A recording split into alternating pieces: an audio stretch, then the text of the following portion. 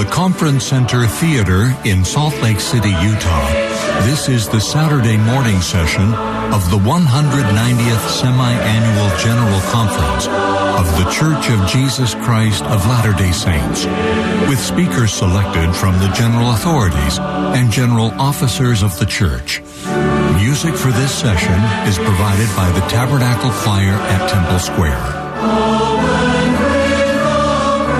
This broadcast is furnished as a public service by Bonneville Distribution. Any reproduction, recording, transcription, or other use of this program without written consent is prohibited. President Henry B. Eyring, Second Counselor in the First Presidency of the Church, will conduct this session.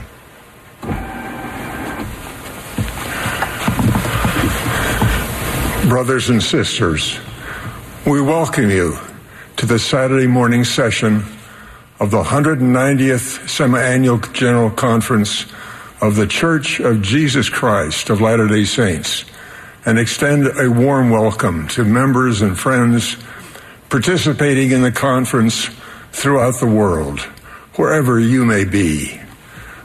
We are deeply grateful for the technology which allows us to meet together once again.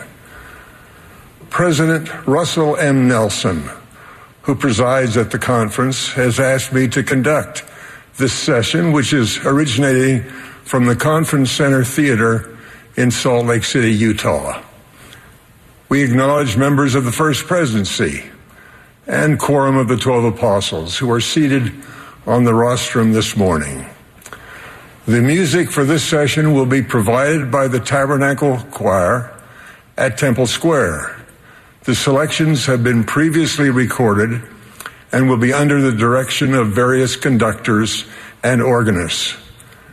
The choir opened this meeting with Truth Eternal and will now favor us with Praise to the Lord, the Almighty. The invocation will then be offered by Elder Patrick Kieran, Senior President of the 70. After which the choir will sing, I Feel My Savior's Love.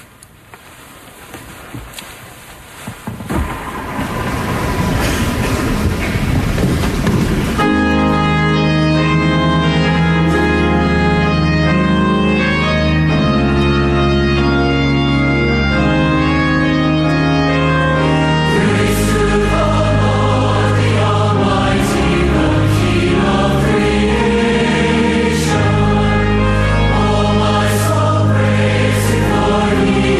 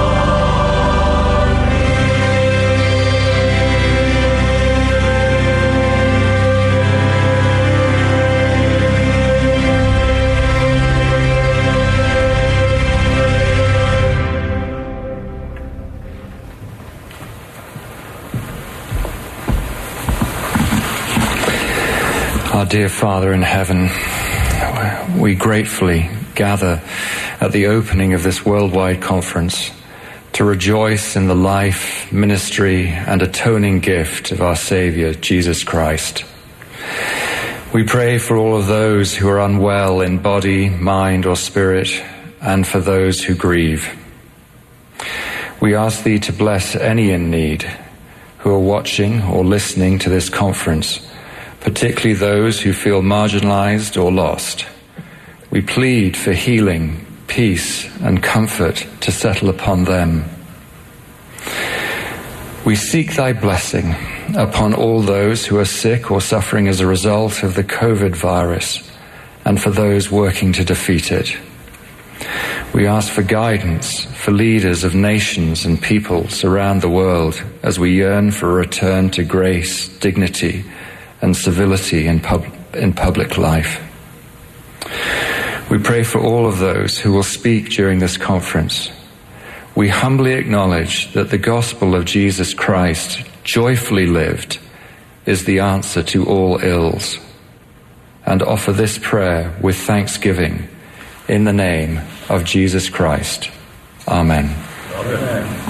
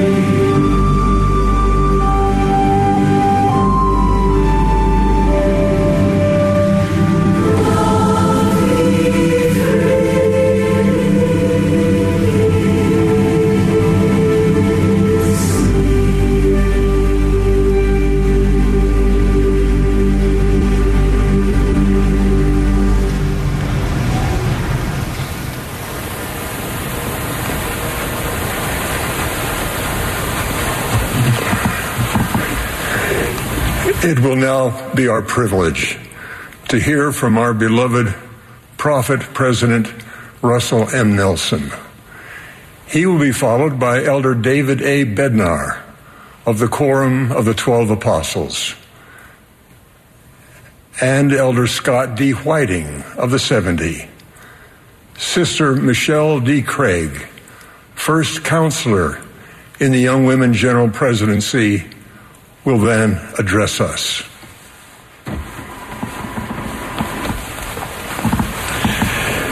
My dear brothers and sisters, what a joy it is to be with you as we begin the 190th Semiannual General Conference of the Church of Jesus Christ of Latter-day Saints.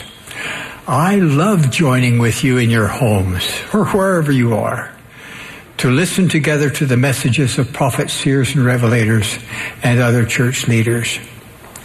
How grateful we are for the technology that allows us to be connected as one great worldwide gathering of disciples of Jesus Christ. General Conference last April was viewed by more people than any preceding it, and we have every expectation that will happen again. During the past few months, a global pandemic, raging wildfires, and other natural disasters have turned our world upside down. I grieve with each of you who has lost a loved one during this time, and I pray for all who are currently suffering. Meanwhile, the work of the Lord is steadily moving forward.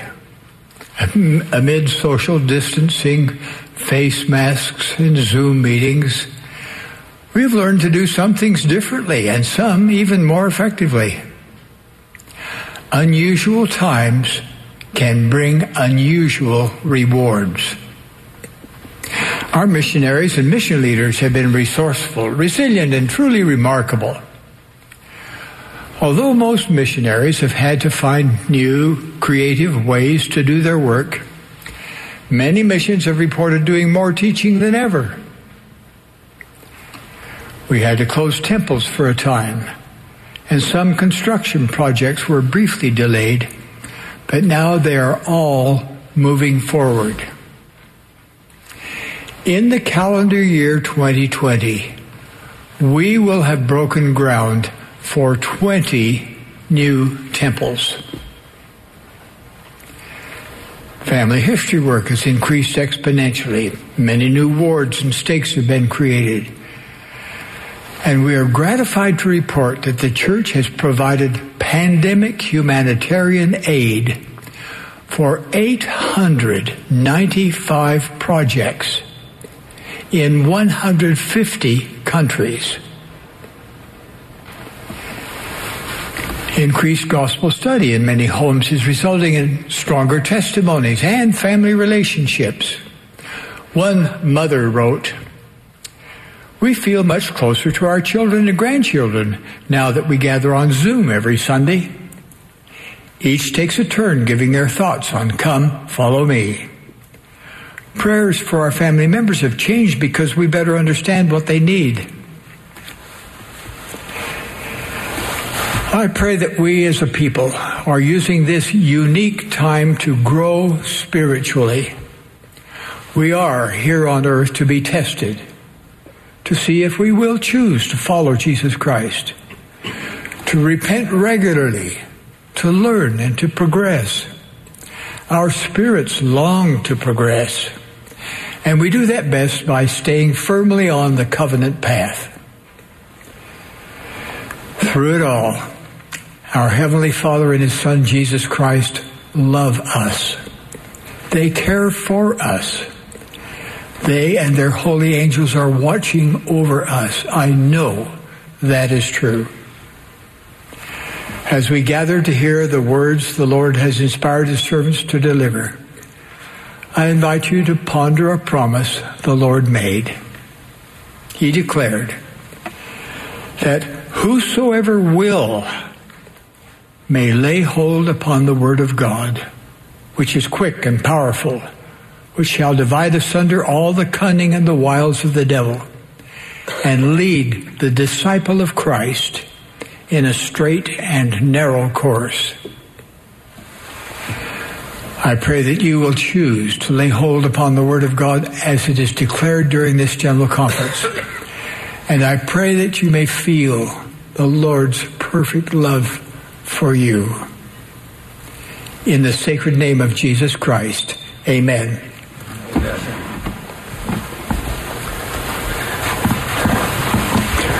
I pray for the assistance of the Holy Ghost for all of us as I share the thoughts and feelings that have come to my mind and heart in preparation for this General Conference. For more than 2 decades before my call to full-time church service, I worked as a university teacher and administrator. My primary responsibility as a teacher was to help students learn how to learn for themselves. And a vital element of my work was creating, grading, and providing feedback about student performance on tests. As you may already know from personal experience, tests typically are not the part of the learning process that students like the most. But periodic tests absolutely are essential to learning. An effective test helps us to compare what we need to know with what we actually know about a specific subject. It also provides a standard against which we can evaluate our learning and development. Likewise, tests in the school of mortality are a vital element of our eternal progression. Interestingly, however, the word test is not found even one time in the scriptural text of the standard works in English.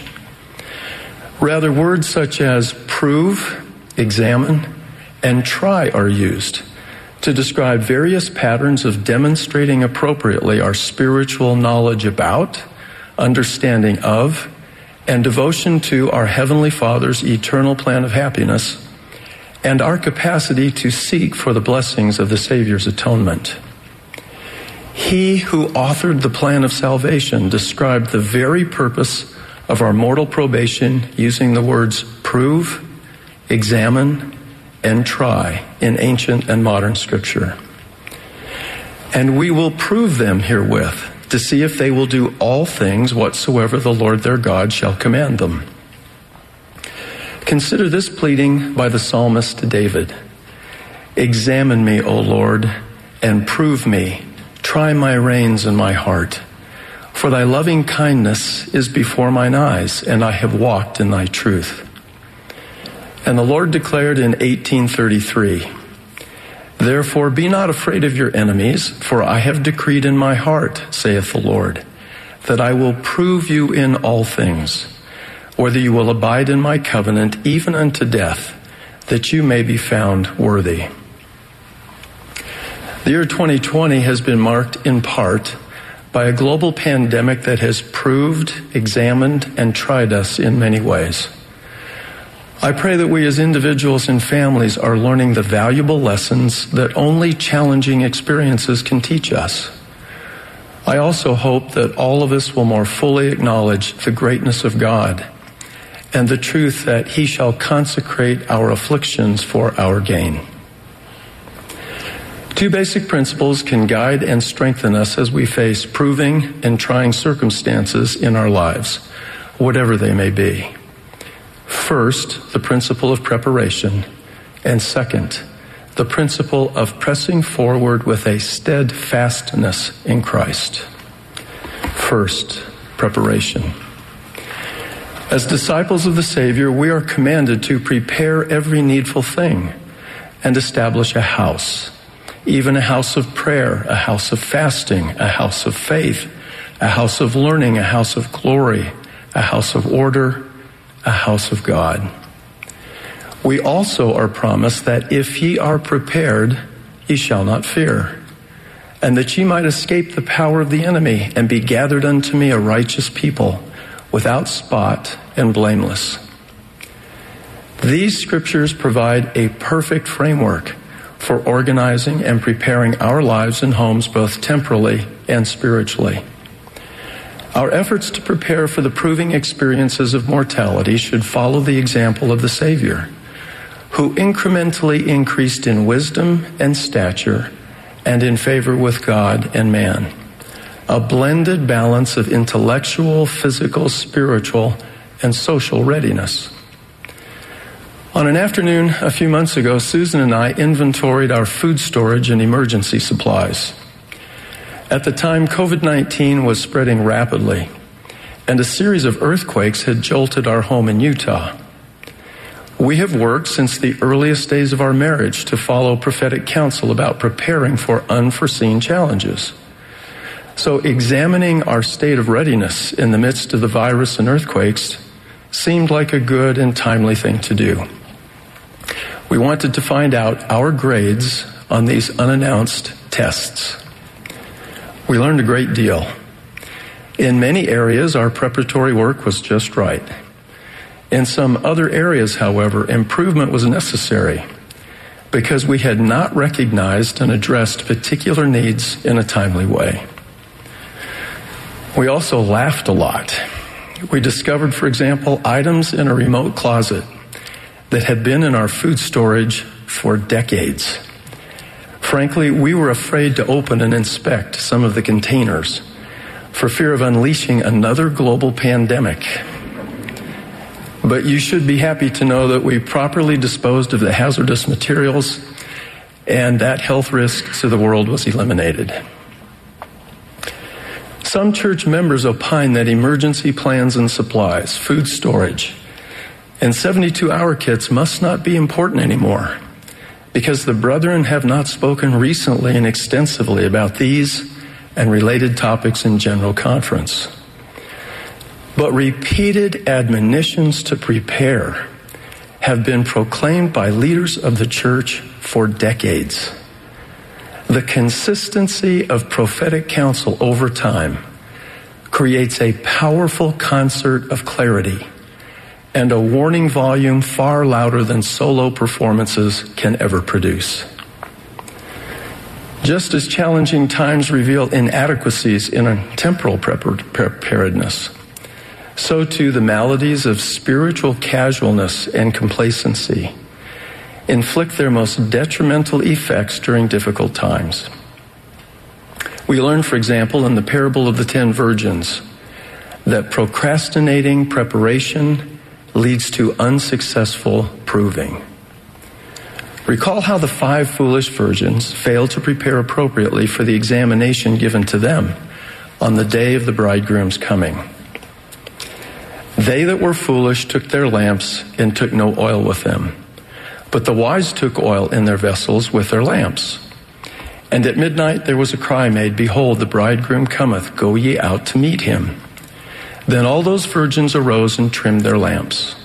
And the foolish said unto the wise, Give us of your oil, for our lamps are gone out. But the wise answered, saying, Not so, lest there be not enough for us and you. But go ye rather to them that sell and buy for yourselves. And while they went to buy, the bridegroom came. And they that were ready went in with him to the marriage, and the door was shut. Afterward came also the other virgins, saying, Lord, Lord, open to us. But he answered and said, Verily, I say unto you, ye know me not. At least on this exam, the 5 foolish virgins proved themselves to be hearers only and not doers of the word. I have a friend who was a conscientious student in law school.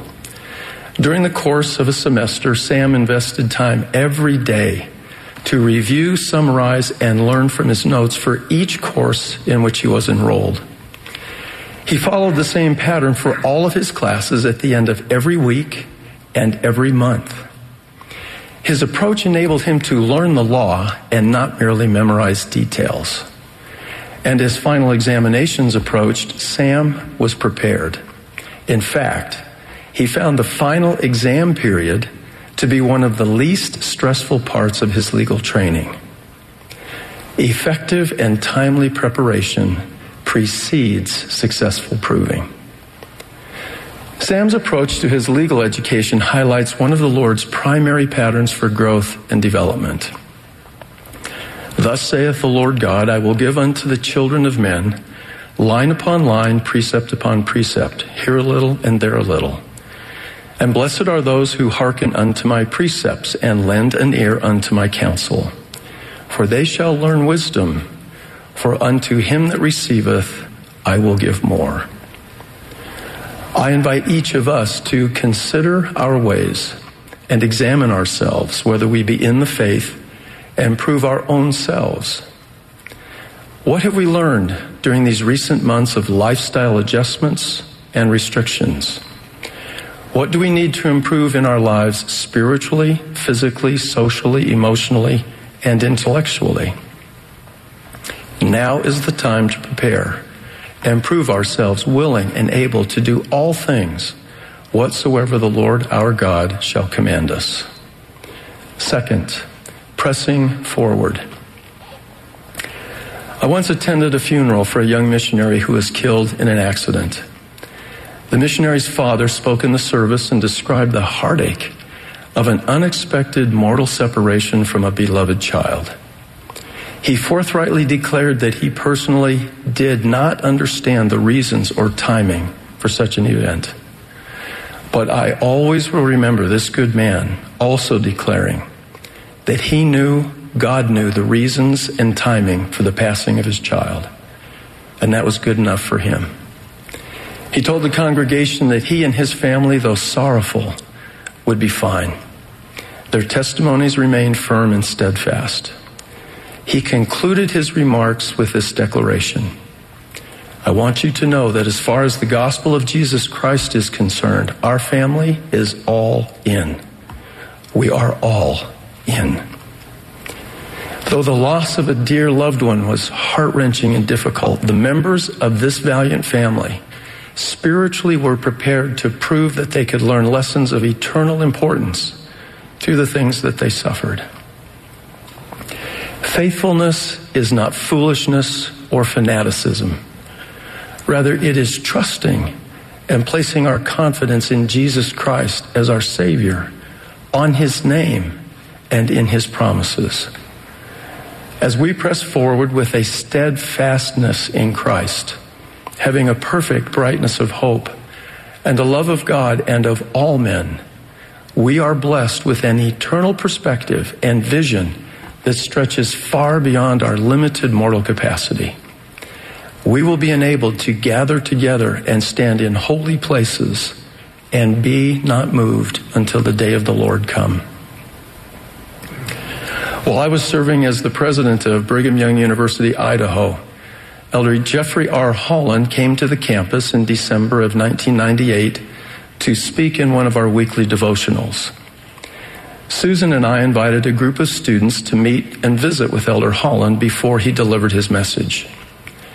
As our time together was drawing to a close, I asked Elder Holland, if you could teach these students just one thing, what would it be? He answered, quote, we are witnessing an ever greater movement toward polarity. The middle ground options will be removed from us as Latter-day Saints. The middle of the road will be withdrawn. If you are treading water in the current of a river, you will go somewhere. You simply will go wherever the current takes you. Going with the stream, following the tide, drifting in the current will not do. Choices have to be made. Not making a choice is a choice. Learn to choose now. Close quote. Elder Holland's statement about increasing polarization has been proven prophetic by the societal trends and events of the 22 years since he answered my question. Foretelling the widening divergence between the ways of the Lord and of the world, Elder Holland warned that the days of comfortably having one foot in the restored church and one foot in the world were vanishing quickly. This servant of the Lord was encouraging the young people to choose, prepare, and become devoted disciples of the Savior. He was helping them to prepare and then press forward to and through the proving, examining, and trying experiences of their lives. The process of proving ourselves is a fundamental part of Heavenly Father's great plan of happiness. I promise that as we both prepare and press forward with faith in the Savior, we all can receive the same grade on the ultimate examination of mortality. Well done, thou good and faithful servant. Thou hast been faithful over a few things. I will make thee ruler over many things. Enter thou into the joy of thy Lord.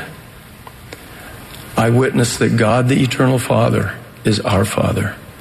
Jesus Christ is his only begotten and living Son, our Savior and Redeemer. Of these truths I joyfully testify in the sacred name of the Lord Jesus Christ. Amen. Amen. Amen.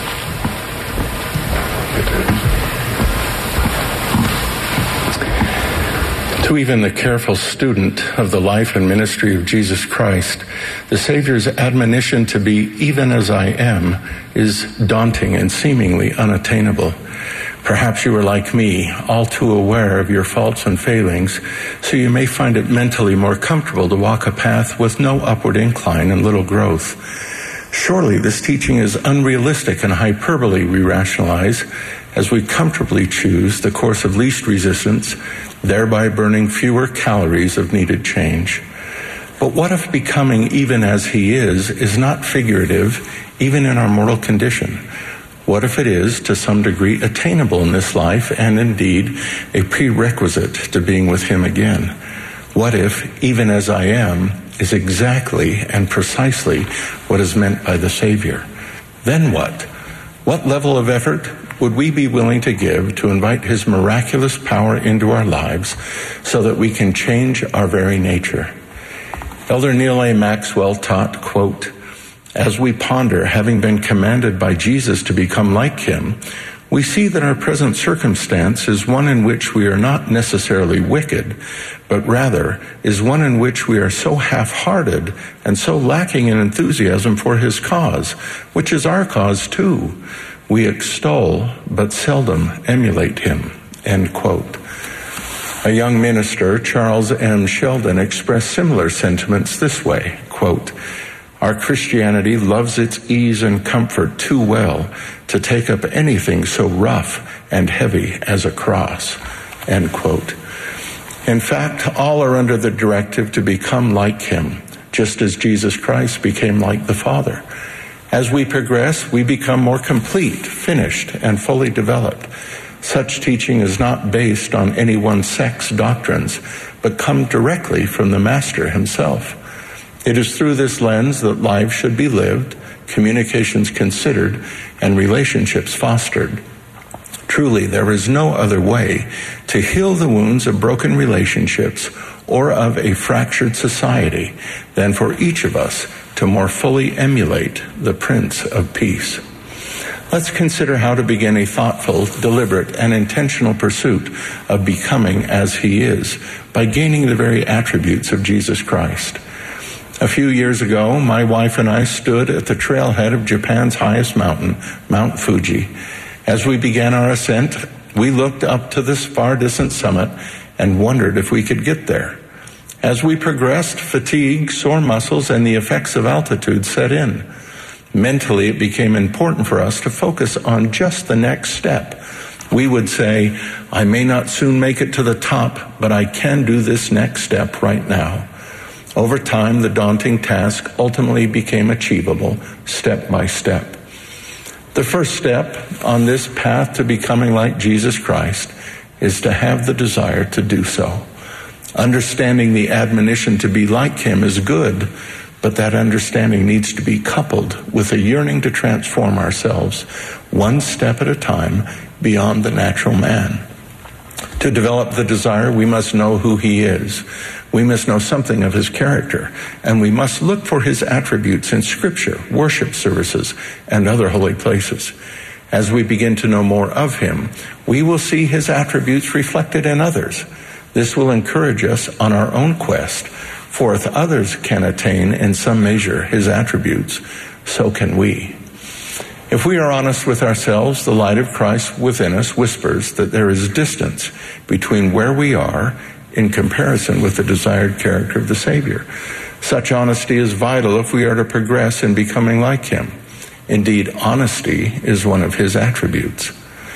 Now, those of us who are brave might consider asking a trusted family member, spouse, friend, or spiritual leader what attribute of Jesus Christ we are in need of, and we may need to brace ourselves for the response. Sometimes we see ourselves with distorted funhouse mirrors that show us either much more round or much more lean than we really are. Trusted friends and family can help us see ourselves more accurately, but even they, as loving and helpful as they would like to be, can see things imperfectly. As a result, it is vital that we ask our loving Heavenly Father what we are in need of and where we should focus our efforts. He has a perfect view of us and will lovingly show us our weakness. Perhaps you will learn that you need greater patience, humility, charity, love, hope, diligence, or obedience, to name a few. Not long ago, I had a soul-stretching experience when a loving church leader made a very direct suggestion that I could use a greater measure of a certain attribute. He lovingly cut through any distortion. That night, I shared this experience with my wife. She was mercifully charitable, even as she agreed with his suggestion. The Holy Ghost confirmed to me that their counsel was from a loving Heavenly Father. It may also be helpful to honestly complete the Christ-like attribute activity in chapter 6 of Preach My Gospel. Once you have made an honest assessment, and resolved to start the hike up the mountain, you will need to repent. President Russell M. Nelson lovingly taught, quote, "When we choose to repent, we choose to change. We allow the Savior to transform us into the best version of ourselves. We choose to grow spiritually and receive joy, the joy of redemption in Him. When we choose to repent, we choose to become more like Jesus Christ." End quote. Becoming as Jesus Christ is will require changing our hearts and minds, indeed our very character, and doing so is possible only through the saving grace of Jesus Christ. Now that you have resolved to change and repent and have sought guidance through prayer, pondering honestly, and possibly counseling with others, you will need to select an attribute that will keenly become your focus. You will need to commit to exerting meaningful effort. These attributes won't come cheaply and suddenly, but through His grace they will come incrementally while endeavoring. Christ-like attributes are gifts from a loving Heavenly Father to bless us and those around us. Accordingly, all efforts to obtain these attributes will require heartfelt pleas for His divine assistance. If we seek these gifts to better serve others, He will bless us in our efforts. Selfishly pursuing a gift from God will end in disappointment and frustration. By focusing deeply on one needed attribute, as you progress in obtaining that attribute, other attributes begin to accrue to you. Cannot someone who is focusing deeply on charity not increase in love and humility? Cannot someone who is focusing on obedience not gain greater diligence and hope? Your significant efforts to gain one attribute become the tide that raises all boats in the harbor. It is important for me as I strive to become like Him to record my experiences and what I'm learning. As I study with one of His attributes deep in my mind, the scriptures become new as I see examples of this attribute in His teachings, His ministry, and His disciples. My eye becomes more focused on recognizing the attribute in others. I have observed wonderful individuals both within and without the church who have attributes that emulate Him. They are powerful examples of how those attributes can be manifest in mere mortals through His loving grace. In order to see real progress, you will need to put in sustained effort. Much like climbing a mountain requires preparation before and endurance and perseverance during ascent, so too will this journey require real effort and sacrifice. True Christianity, in which we strive to become like our Master, has always required our best efforts. Now, a brief word of caution. The commandment to be like Him is not intended to make you feel guilty, unworthy, or unloved. Our entire mortal experience is about progression, trying, failing, and succeeding. As much as my wife and I may have wished that we could close our eyes and magically transport ourselves to the summit, That is not what life is about. You are good enough. You are loved. But that does not mean that you are yet complete. There is work to be done in this life and the next. Only with his divine help can we progress toward becoming like him. In these times when all things appear to be in commotion and fear is seemingly upon all people, the only antidote, the only remedy is to strive to be like the Savior, the Redeemer of all mankind, the light of the world, and to seek after he who declared, "I am the way." I know that becoming like him through his divine help and strength is achievable step by step. If not so, he would not have given us this commandment. I know this in part because I see attributes of him in so many of you. Of these things I testify in the name of Jesus Christ. Amen. Amen. Amen.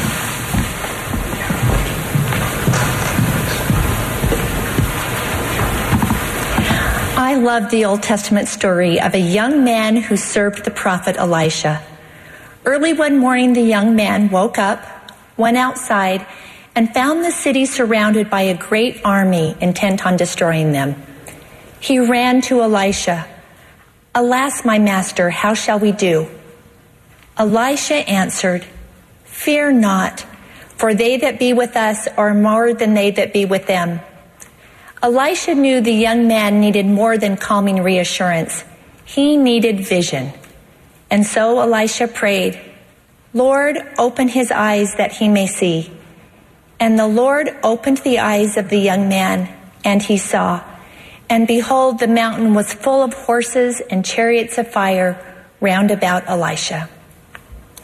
There may be times when you, like the servant, find yourself struggling to see how God is working in your life. Times when you feel under siege, when the trials of mortality bring you to your knees. Wait and trust in God and in his timing, because you can trust his heart with all of yours. But there's a second lesson here. My dear sisters and brothers, you too can pray for the Lord to open your eyes to see things you would not normally see. Perhaps the most important things for us to see clearly are who God is and who we really are. Sons and daughters of heavenly parents with a divine nature and eternal destiny. Ask God to reveal these truths to you, along with how he feels about you. The more you understand your true identity and purpose soul deep, the more it will influence everything in your life. Understanding how God sees us prepares the way to help us see others as he does. Columnist David Brooks said, quote, "Many of our society's great problems flow from people not feeling seen and known. There is a core trait that we all have to get better at, and that is the trait of seeing each other deeply and being deeply seen." End quote. Jesus Christ sees people deeply. He sees individuals, their needs, and who they can become. Where others saw fishermen, sinners, or publicans, Jesus saw disciples. Where others saw a man possessed by devils, Jesus looked past the outward distress, acknowledged him, and healed him. Even in our busy lives, we can follow the example of Jesus and see individuals, their needs, their faith, their struggle, and who they can become. As I pray for the Lord to open my eyes to see things I might not normally see, I often ask myself two questions and pay attention to the impressions that come. What am I doing that I should stop doing? And what am I not doing that I should start doing? Months ago during the sacrament, I asked myself these questions and was surprised by the answer that came. Stop looking at your phone when you are waiting in lines. Looking at my phone in lines had become almost automatic. I found it a good time to multitask, to catch up on email, look at headlines, or scroll through a social media feed. The next morning, I found myself waiting in a long line at the store. I pulled out my phone and then remembered the impression I had received. I put my phone away and looked around. I saw an elderly gentleman in line ahead of me. His cart was empty except for a few cans of cat food. I felt a little awkward, but I said something really clever like, "I can see you have a cat." He said that a storm was coming and he did not want to be caught without cat food. We visited briefly and then he turned to me and said, "You know, I haven't told anyone this, but today is my birthday." My heart melted. I wished him a happy birthday and offered a silent prayer of thanks that I had not been on my phone and missed an opportunity to truly see and connect with another person who needed it. With all of my heart, I do not want to be like the priest or the Levite on the road to Jericho, one who looks and passes by, but too often I think I am. I recently learned a valuable lesson about seeing deeply from a young woman named Rosalind. The story was shared with me by my friend, who was devastated when her husband of 20 years moved out. With her children splitting time between parents, the prospect of attending church alone seemed daunting. She recounts, "In a church where the family is of paramount importance, sitting solo can be painful. That first Sunday I walked in praying no one would speak to me. I was barely holding it together and tears were on the brink. I sat in my typical spot, hoping no one would notice how empty the bench seemed. A young woman in our ward turned and looked at me. I pretended to smile. She smiled back. I could see the concern in her face. I silently pleaded that she wouldn't come talk to me. I had nothing positive to say and knew I would cry. I looked back down at my lap and avoided eye contact. During the next hour, I noticed her looking back at me occasionally. As soon as the meeting ended, she made a beeline for me. "Hi, Rosalind," I whispered. She wrapped me in her arms and said, "Sister Smith, I can tell today is a bad day for you. I'm so sorry. I love you." As predicted, the tears came as she hugged me again. But as I walked away, I thought to myself, maybe I can do this after all. That sweet 16-year-old young woman, less than half my age, found me every Sunday for the rest of that year to give me a hug and ask, "How are you?" It made such a difference in how I felt about coming to church. The truth is, I started to rely on those hugs. Someone noticed me. Someone knew I was there. Someone cared. End of quote. As with all gifts the Father so willingly offers, seeing deeply requires us to ask Him and then act. Ask to see others as He does, His true sons and daughters with infinite and divine potential. Then act by loving, serving, and affirming their worth and potential as prompted. As this becomes the pattern of our lives, we will find ourselves becoming true followers of Jesus Christ, and others will be able to trust our hearts with theirs. And in this pattern, we will also discover our own true identity and purpose.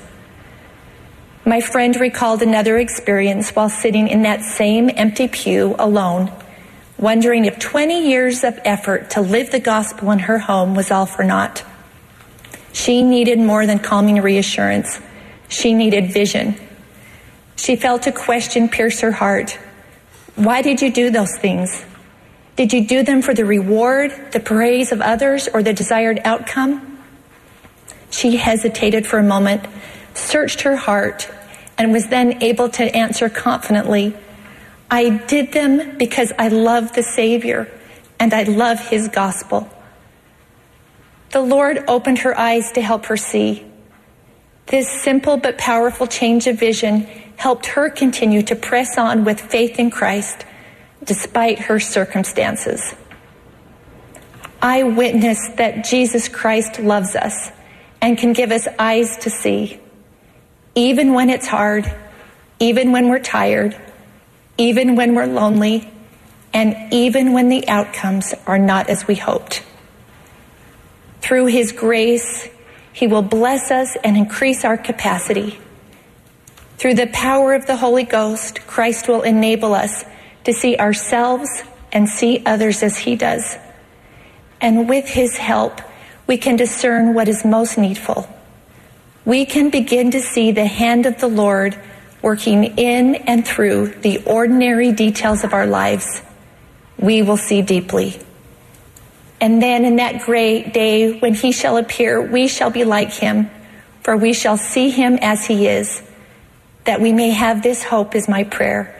In the name of Jesus Christ, amen. Amen.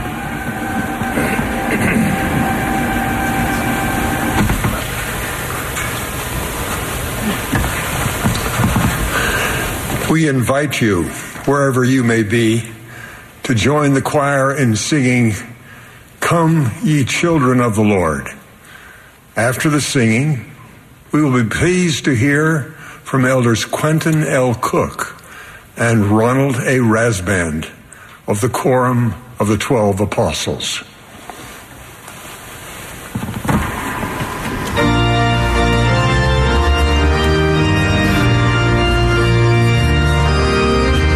This is the Saturday morning session of the 190th Semiannual General Conference of the Church of Jesus Christ of Latter-day Saints.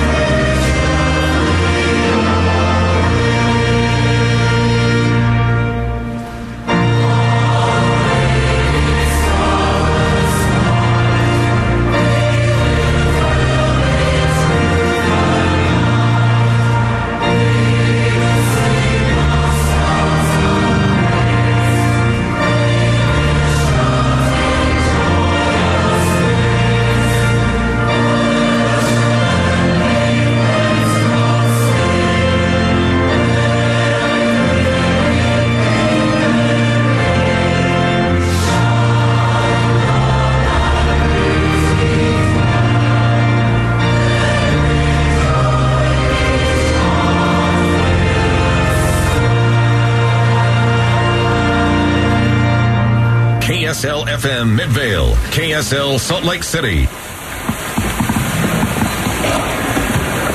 Righteousness and unity are profoundly significant. When people love God with all their hearts and righteously strive to become like Him, there is less strife and contention in society. There is more unity. I love a true account that exemplifies this. As a young man not of our faith, General Thomas L. Kane assisted and defended the saints as they were required to flee Nauvoo. He was an advocate for the church for many years. In 1872, General Kane, his talented wife, Elizabeth Wood Kane, and their two sons traveled from their home in Pennsylvania to Salt Lake City. They accompanied Brigham Young and his associates on a trek south to St. George, Utah. Elizabeth approached her first visit to Utah with reservations about the women. She was surprised by some of the things she learned. For instance, she found that any career by which a woman could earn a living was open to them in Utah. She also found church members were kind and understanding with respect to Native Americans. During the trip, they stayed in Fillmore at the home of Thomas R. and Matilda Robinson King. Elizabeth wrote that as Matilda was preparing a meal for President Young and his company, 5 American Indians came into the room. Although uninvited, it was clear they expected to join the company. Sister King spoke to them in their dialect. They sat down with their blankets with a pleasant look on their faces. Elizabeth asked one of the King children, "What did your mother say to those men?" Matilda's son's reply was, she said, "These strangers came first, and I have only cooked enough for them. But your meal is on the fire cooking now, and I will call you as soon as it is ready." Elizabeth asked, "Will she really do that, or just give them scraps at the kitchen door?" Matilda's son answered, "Mother will serve them just as she does you and give them a place at her table." And so she did, and they ate with perfect propriety. Elizabeth explained that this hostess rose 100% in her opinion. Unity is enhanced when people are treated with dignity and respect, even though they are different in outward characteristics. As leaders, we are not under the illusion that in the past, all relationships were perfect, all conduct was Christ-like, or all decisions were just. However, our faith teaches that we are all children of our Father in heaven, and we worship Him and His Son, Jesus Christ, who is our Savior.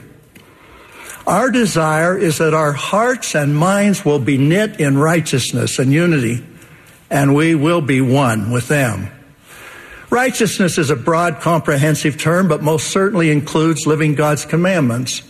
It qualifies us for the sacred ordinances that constitute the covenant path, and blesses us to have the Spirit give direction to our lives. Being righteous is not dependent on each of us having every blessing in our lives at this time. We may not be married or blessed with children or have other desired blessings now. But the Lord has promised that the righteous who are faithful may dwell with God in a state of never-ending happiness. Unity is also a broad, comprehensive term, but most certainly exemplifies the first and second great commandments, to love God and love our fellow men. It denotes a Zion people whose hearts and minds are knit together in unity. The context for my message is the contrast and lessons from sacred scriptures. It has been 200 years since the Father and His Son first appeared and commenced the restoration of the gospel of Jesus Christ in 1820. The account in 4th Nephi in the Book of Mormon includes a similar 200-year period after the Savior appeared and established His church in ancient America. The historical record we read in 4th Nephi describes a people where there were no envyings, strifes, tumults, lyings, murders, or any manner of lasciviousness. Because of this righteousness, the record states, surely there could not be a happier people among all the people who had been created by the hand of God. With respect to unity, 4th Nephi reads, there was no contention in the land because of the love of God, which did dwell in the hearts of the people. Unfortunately, 4th Nephi then describes a dramatic change that began in the 201st year, when iniquity and division destroyed righteousness and unity.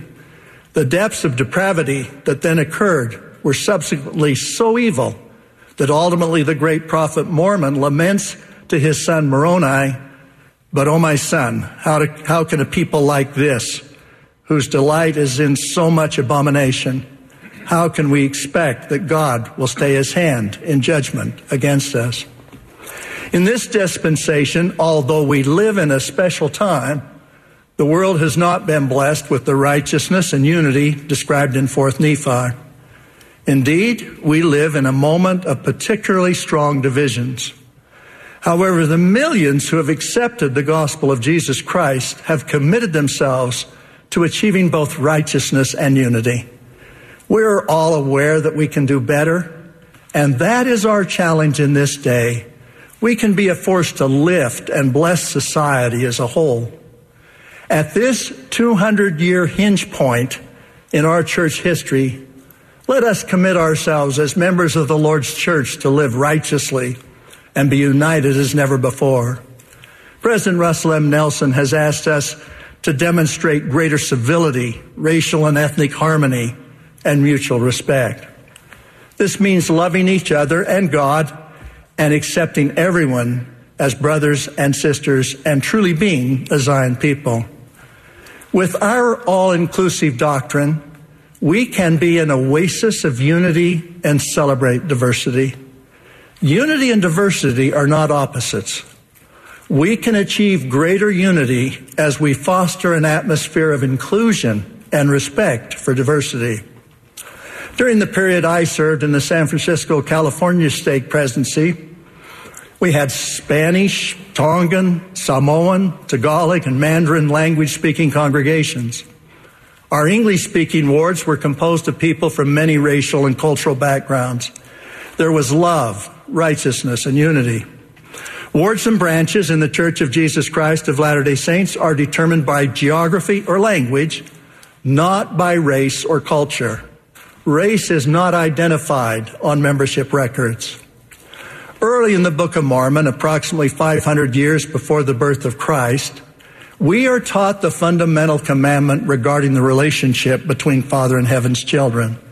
We are to keep the Lord's commandments, and all are invited to partake of the Lord's goodness. And he denieth none that come unto him, black and white, bond and free, male and female, and he remembereth the heathen, and all are alike unto God, both Jew and Gentile. The Savior's ministry and message have consistently declared all races and colors are children of God. We are all brothers and sisters. In our doctrine, we believe that in the host country for the restoration, the United States, the U.S. Constitution and related documents written by imperfect men were inspired by God to bless all people. As we read in the Doctrine and Covenants, these documents were established and should be maintained for the rights and protection of all flesh, according to just and holy principles. Two of these principles were agency and accountability for one's own sins. The Lord declared, "Therefore it is not right that any man should be in bondage one to another. And for this purpose have I established the constitution of this land by the hands of wise men, whom I raised up unto this very purpose, and redeemed the land by the shedding of blood." This revelation was received in 1833 when the saints in Missouri were suffering great persecution. The heading to Doctrine and Covenants, section 101, reads in part, "Mobs had driven them from their homes in Jackson County. Threats of death against members of the church were many."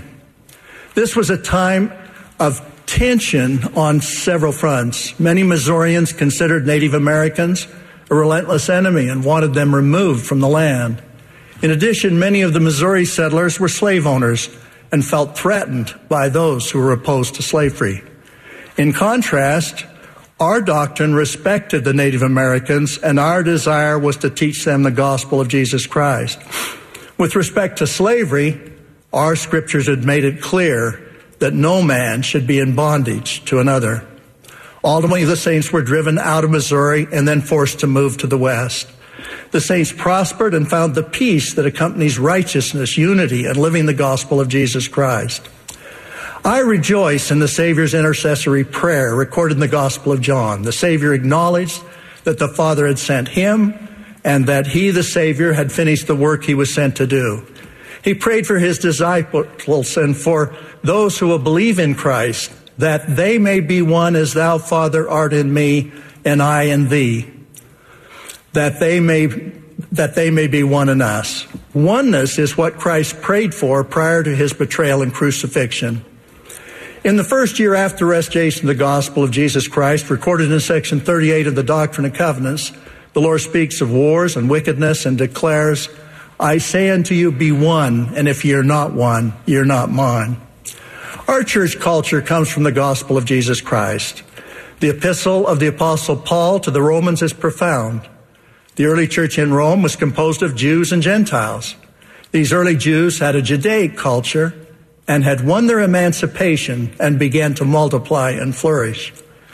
The Gentiles in Rome had a culture with a significant Hellenistic influence, which the Apostle Paul understood well because of his experiences at Athens and Corinth.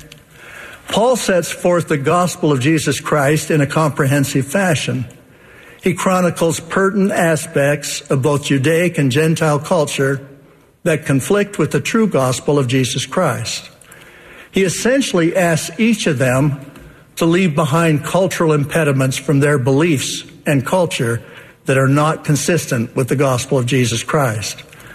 Paul admonishes the Jews and the Gentiles to keep the commandments, love one another, and that righteousness leads to salvation. The culture of the gospel of Jesus Christ is not a Gentile culture or a Judaic culture. It is not determined by the color of one's skin or where one lives. While we rejoice in distinctive cultures, we should leave behind aspects of those cultures that conflict with the gospel of Jesus Christ. Our members and new converts often come from diverse racial and cultural backgrounds. If we are to follow President Nelson's admonition to gather scattered Israel, we will find we are as different as the Jews and Gentiles were in Paul's time. Yet we can be united in our love of and faith in Jesus Christ. Paul's epistle to the Romans establishes the principle that we follow the culture and doctrine of the gospel of Jesus Christ. It is the model for us even today. The ordinances of the temple unite us in special ways and allow us to be one in every eternally significant way.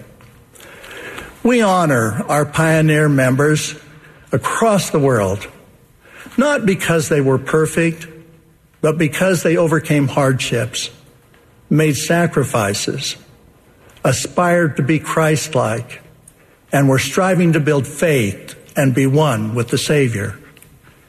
Their oneness with the Savior made them one with each other. This principle is true for you and me today. The clarion call to members of the Church of Jesus Christ of Latter-day Saints is to strive to be a Zion people who are of one heart and one mind and dwell in righteousness. It is my prayer that we will be righteous and united and completely focused on serving and worshiping our Savior Jesus Christ, of whom I testify. In the name of Jesus Christ, amen. Amen.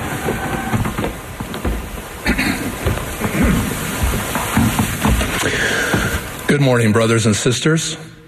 As a disciple of our Savior Jesus Christ, I have been looking forward to gathering virtually from all corners of the world for this conference. This has been a most unusual year. For me, it began with an assignment from the First Presidency to dedicate a holy temple to the Lord in Durban, South Africa. I will never forget the grandeur of the building, but more than the setting, I will always treasure the dignity of the people who were so well prepared to enter that sacred edifice. They came ready to partake of one of the crowning blessings of the restoration, the dedication of a house of the Lord. They came with hearts filled with love for Him and His atonement. They came filled with thanks to our Father in heaven for providing sacred ordinances that would lead them to exaltation. They came worthy.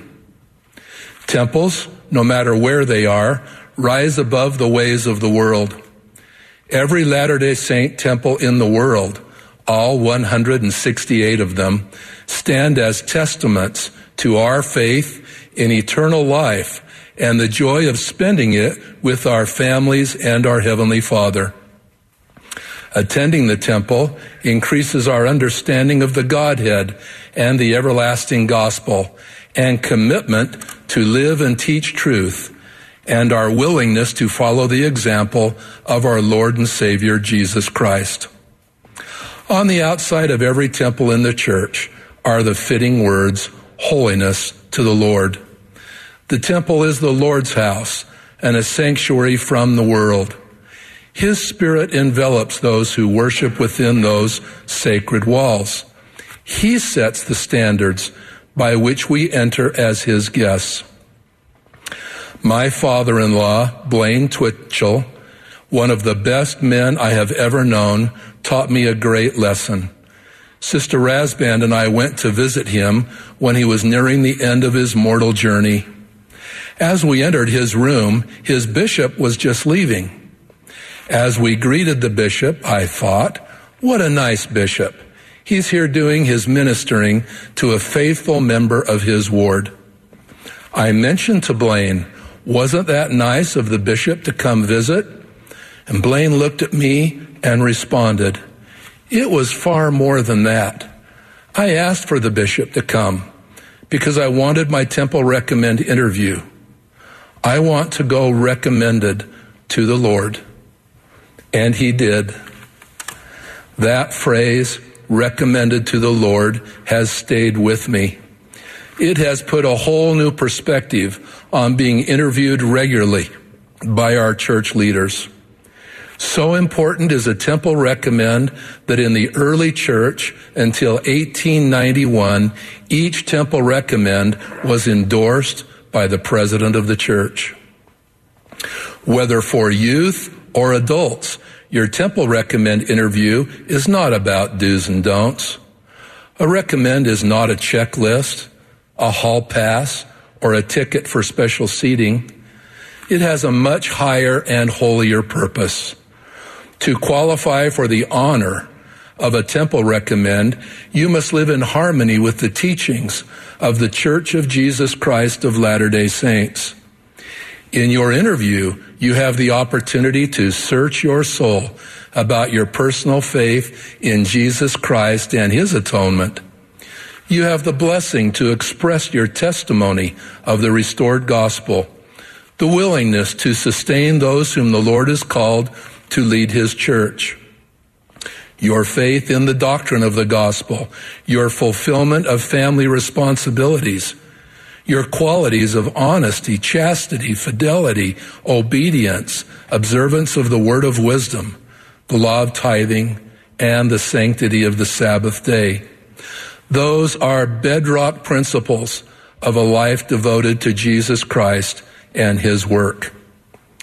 Your temple recommend reflects a deep spiritual intent that you are striving to live the laws of the Lord and love what He loves: humility, meekness, steadfastness, charity, courage, compassion, forgiveness, and obedience. And you commit yourself to those standards when you sign your name to that sacred document.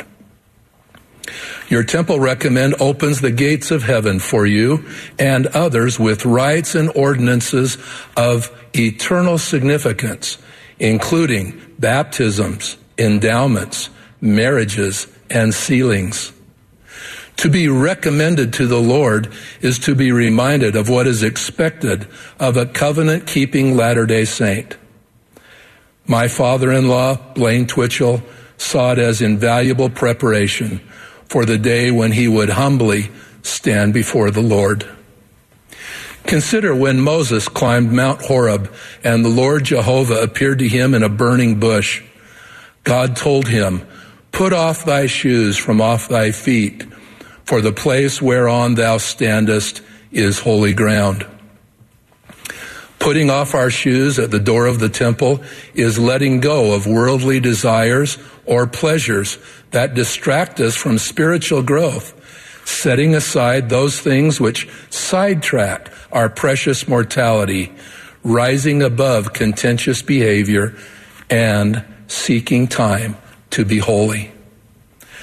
By divine design, our physical body is a creation of God, a temple for your spirit, and should be treated with reverence. So true are the words of the primary song, "My body is a temple which needs the greatest care." When the Lord appeared to the Nephites, he commanded, "Be sanctified by the reception of the Holy Ghost, that ye may stand spotless before me." "What manner of men ought ye to be?" asked the Lord, and then answered, "Even as I am." To be recommended to the Lord, we strive to be like him. I remember hearing President Howard W. Hunter in his first address as the 14th president of the church. He said, "It is the deepest desire of my heart to have every member of the church worthy to enter the temple. It would please the Lord if every adult member would be worthy of and carry a current temple recommend. I would add that a limited use recommend will set a clear path for our precious youth." President Nelson recalled President Hunter's words, quote, "On that day, June 6, 1994, the temple recommend that we carry became a different object in my wallet. Before that, it was a means to an end. It was the means to allow me to enter a sacred house of the Lord. But after he made that declaration, that became an end in itself. It became my badge of obedience to a prophet of God." End quote. If you have yet to receive a recommend, or if your recommend has lapsed, line up at the door of the bishop, just as the early saints lined up at the door of the Nauvoo Temple in 1846. My ancestors were among those faithful. They were abandoning their beautiful city and going west, but they knew that there were sacred experiences awaiting them in the temple. Wrote Sarah Rich from the Rugged Trail in Iowa, "If it had not been for the faith and knowledge that was bestowed upon us in that temple, our journey would have been like taking a leap in the dark." That is what we are missing if we are going through this life alone without the inspiration and peace promised in the temple. Begin the process now to become recommended to the Lord, that his Spirit will be with you in abundance, and his standards will bring you peace of conscience. Your youth leaders, Elders Quorum President, Relief Society President, and ministering brothers and sisters will help you prepare, and your bishop or branch president lovingly will guide you. We have been experiencing a time when temples have been closed or limited in use. For President Nelson and those of us who serve at his side, the inspired decision to close the temples was painful and racked with worry. President Nelson found himself asking, what would I say to the prophet Joseph Smith? What would I say to Brigham Young, Wilford Woodruff, and the other presidents on up to President Thomas S. Monson?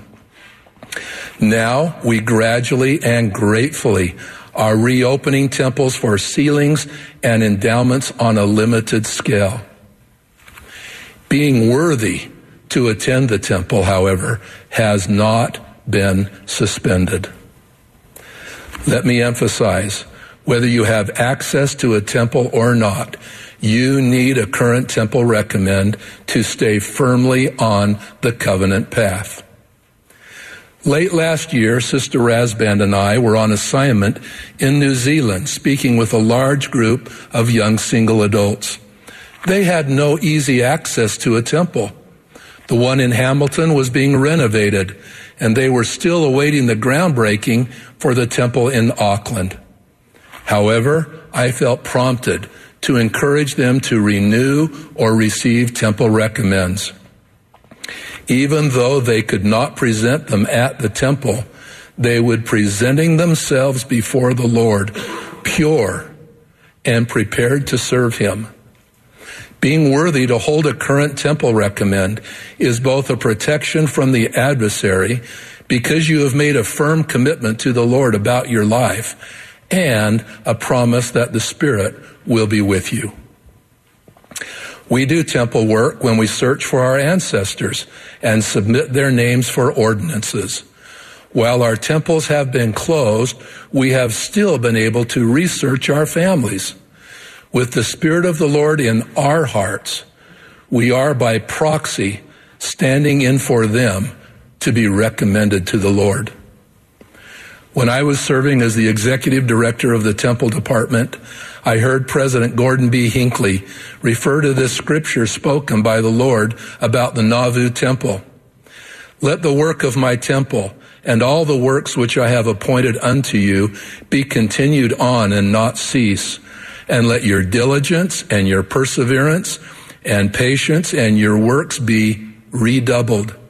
And you shall in no wise lose your reward, saith the Lord of hosts. Our work in the temple is tied to our eternal reward. Recently, we have been put to the test. The Lord has called us to work in the temples with diligence, perseverance, and patience. Being recommended to the Lord requires those qualities.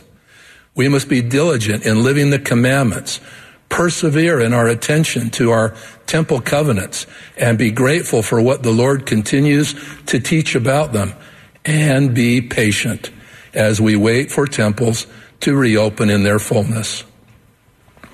When the Lord calls for us to redouble our efforts, he is asking that we increase in righteousness. For example, we may expand our study of the scriptures, our family history research, and our prayers of faith, that we may share our love for the Lord's house with those preparing to receive a temple recommend, our family members in particular. I promise you, as an apostle of the Lord Jesus Christ, that as you strive to redouble your righteous efforts, you will feel renewed in your devotion to God the Father and Jesus Christ. You will feel an abundance of the Holy Ghost guiding you. You will be grateful for your sacred covenants, and you will feel peace knowing you are recommended to the Lord. In the name of Jesus Christ, amen. Amen.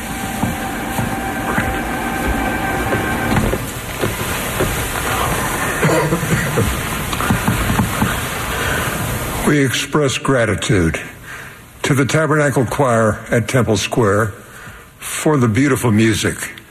The choir will now favor us with "Have I Done Any Good?" Our concluding speaker for this session will be President Dallin H. Oaks, first counselor in the First Presidency. Following his remarks, the choir will close this meeting by singing "Love One Another." The benediction will then be offered by Elder Juan A. Uceda of the 70.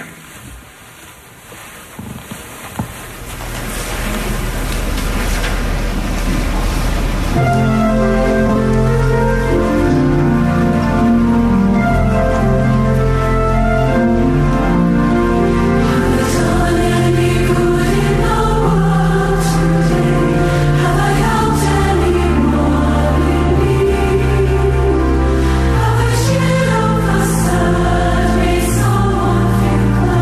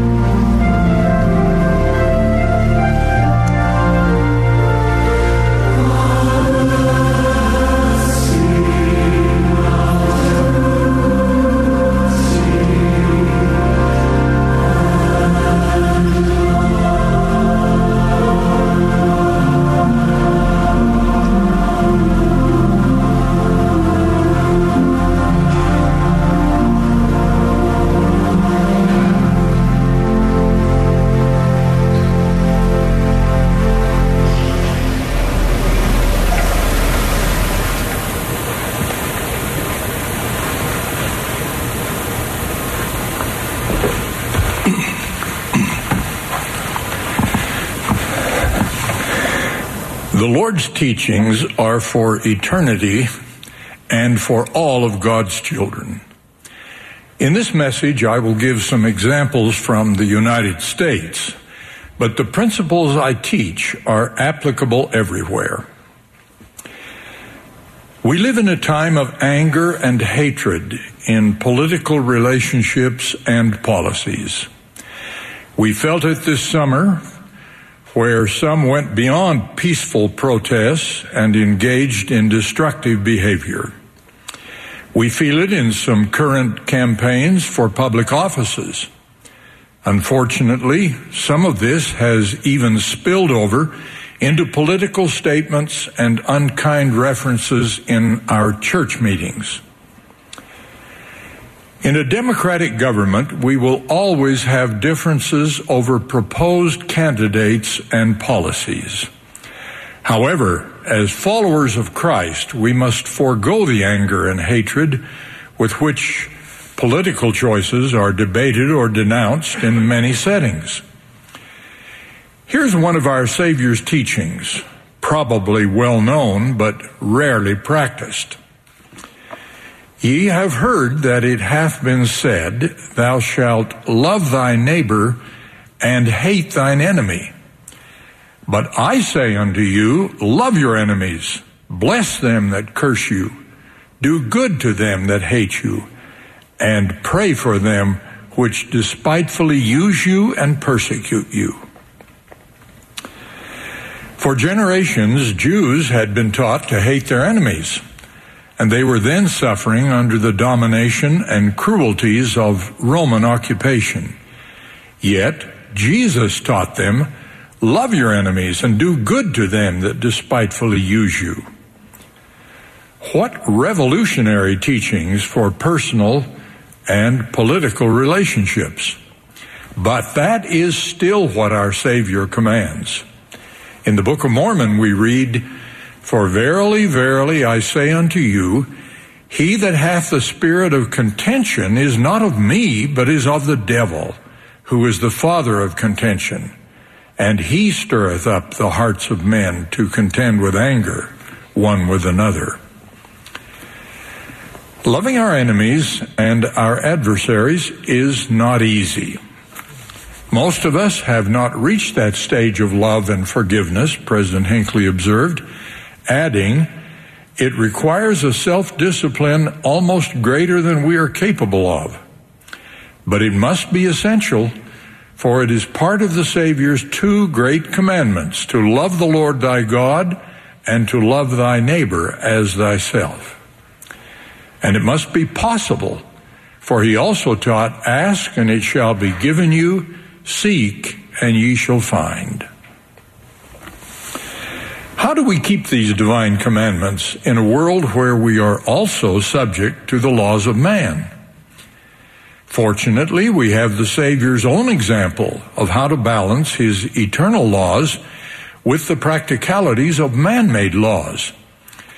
When adversaries sought to trap him with a question about whether Jews should pay taxes to Rome, he pointed to the image of Caesar on their coins and declared, Render therefore unto Caesar the things which be Caesar's, and unto God the things which be God's. So, we are to follow the laws of men, render unto Caesar, to live peacefully under civil authority, and we follow the laws of God toward our eternal destination. But how do we do this? Especially, how do we learn to love our adversaries and our enemies? The Savior's teaching not to contend with anger is a good first step. The devil is the father of contention, and it is he who tempts men to contend with anger. He promotes enmity and hateful relationships among individuals and within groups. President Thomas F. Monson taught that anger is Satan's tool, for to be angry is to yield to the influence of Satan. No one can make us angry. It is our choice. End of quote. Anger is the way to division and enmity. We move toward loving our adversaries when we avoid anger and hostility toward those with whom we disagree. It also helps if we are even willing to learn from them. Among other ways to develop the power to love others is the simple method described in a long ago musical. When we are trying to understand and relate to people of a different culture, we should try getting to know them. In countless circumstances, strangers, suspicion, or even hostility give way to friendship or even love when personal contacts produce understanding and mutual respect. An even greater help in learning to love our adversaries and our enemies is to seek to understand the power of love. Here are three of many prophetic teachings about this. The prophet Joseph Smith taught that it is a time-honored adage that love begets love.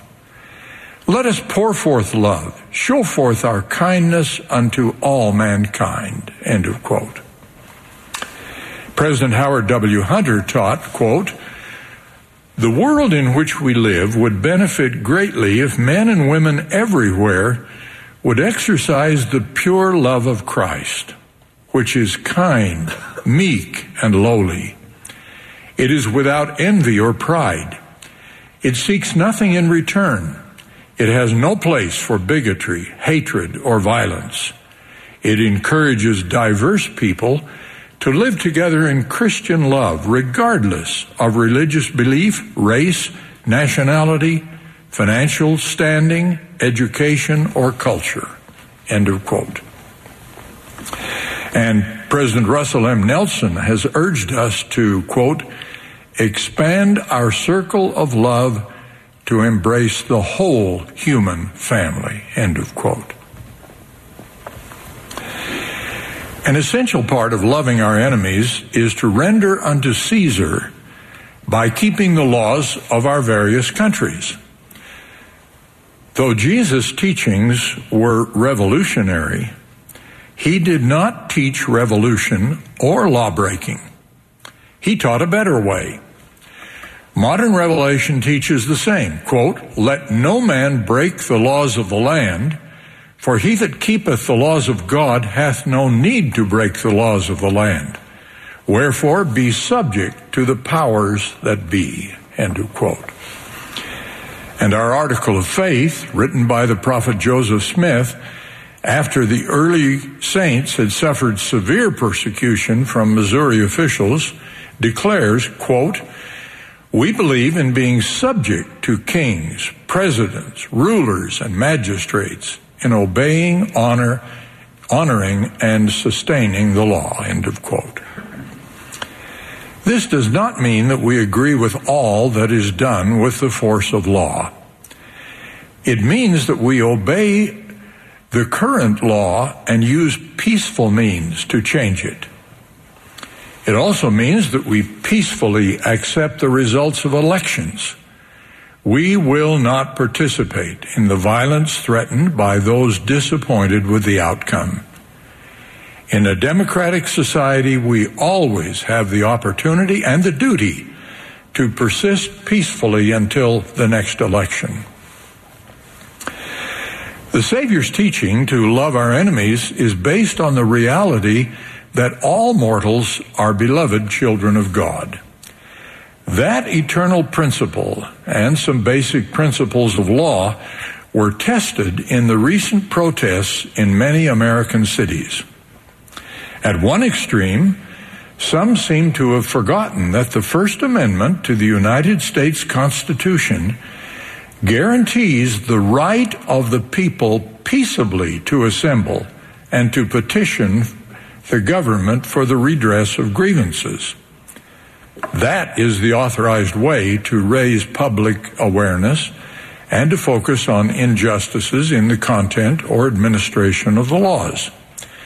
And there have been injustices in public actions and in our personal attitudes. We have had racism and related grievances, In a persuasive personal essay, the Reverend Teresa A. Deer of the National Association for the Advancement of Colored People has reminded us that, quote, racism thrives on hatred, oppression, passivity, indifference, and silence, end of quote. As citizens and as members of the Church of Jesus Christ of Latter-day Saints, we must do better to help root out racism. At the other extreme, a minority of participants and supporters of these protests and the illegal acts that followed them seem to have forgotten that the protests protected by the Constitution are peaceful protests. Protesters have no right to destroy, deface, or steal property, or to undermine the government's legitimate police powers. The Constitution and laws contain no invitation to revolution or anarchy. All of us, police, protesters, supporters, and spectators, should understand the limits of our rights and the importance of our duties to stay within the boundaries of existing law. Abraham Lincoln was right when he said, "There is no grievance that is a fit object of redress by mob law." Redress of grievances by mobs is redress by illegal means. That is anarchy, a condition that has no effective governance and no formal police, which undermines rather than protects individual rights. One reason the recent protests in the United States were shocking to so many was that the hostilities and illegalities felt among different ethnicities in other nations should not be felt in the United States. This country should be better in eliminating racism, not only against Black Americans, who were most visible in the recent protests, but also against Latinos, Asians, and other groups. This nation's history of racism is not a happy one, and we must do better. The United States was founded by immigrants of different nationalities and different ethnicities. Its unifying purpose was not to establish a particular religion or to perpetuate any of the diverse cultures or tribal loyalties of the old countries. Our founding generation sought to be unified by a new constitution and laws. That is not to say that our unifying documents or the then current understanding of their meanings were perfect. The history of the first 2 centuries of the United States showed the need for many refinements, such as voting rights for women and, particularly, the abolition of slavery, including laws to assure that those who had been enslaved would have all the conditions of freedom. 2 Yale University scholars recently reminded us, quote, "For all its flaws, the United States is uniquely equipped to unite a diverse and divided society. Its citizens don't have to choose between a national identity and multiculturalism. Americans can have both. But the key is constitutional patriotism. We have to remain united by and through the Constitution, regardless of our ideological disagreements," end of quote. Many years ago, a British Foreign Secretary gave this great counsel in a debate in the House of Commons. Quote, "We have no eternal allies, and we have no perpetual enemies. Our interests are eternal and perpetual, and these interests it is our duty to follow," end of quote. That is a good secular reason for following eternal and perpetual interests in political matters.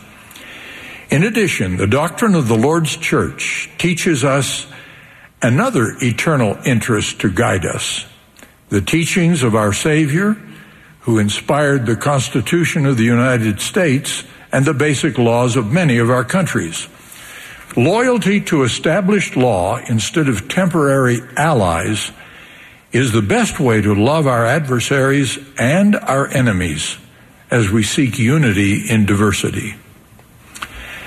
Knowing that we are all children of God gives us a divine vision of the worth of all others and the will and ability to rise above prejudice and racism. As I have lived for many years in different places in this nation, the Lord has taught me that it is possible to obey and seek to improve our nation's laws and also to love our adversaries and our enemies. While not easy, it is possible with the help of our Lord Jesus Christ. He gave this command to love, and He promises His help as we seek to obey it.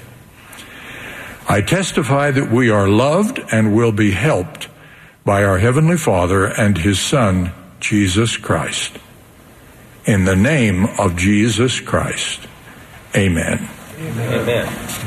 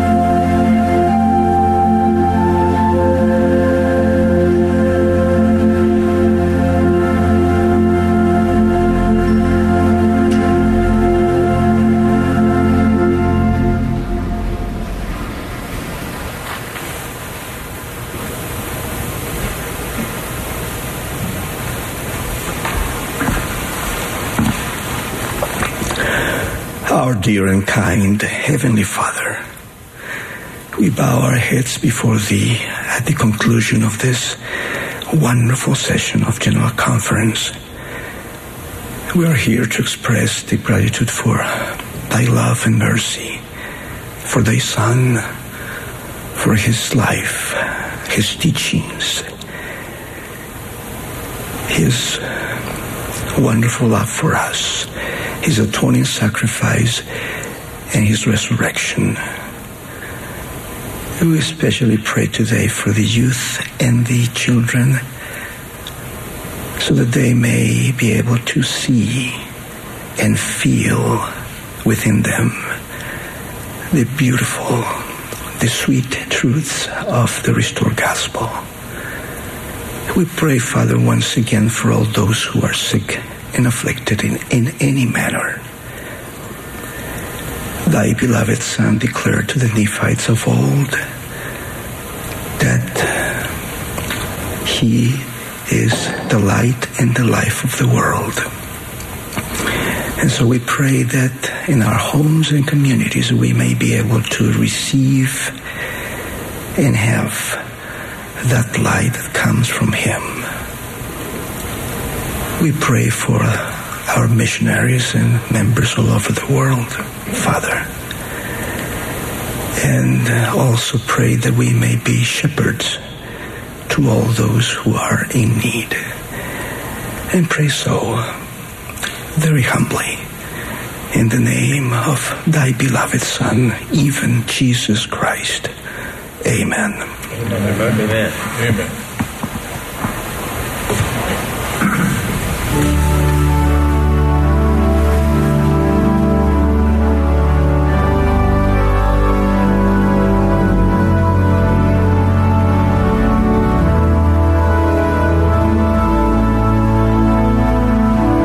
This has been a broadcast of the Saturday morning session of the 190th Semiannual General Conference of the Church of Jesus Christ of Latter-day Saints. Speakers were selected from the general authorities and general officers of the church. Music was provided by the Tabernacle Choir at Temple Square. This broadcast has been furnished as a public service by Bonneville Distribution. Any reproduction, recording, transcription, or other use of this program without written consent is prohibited.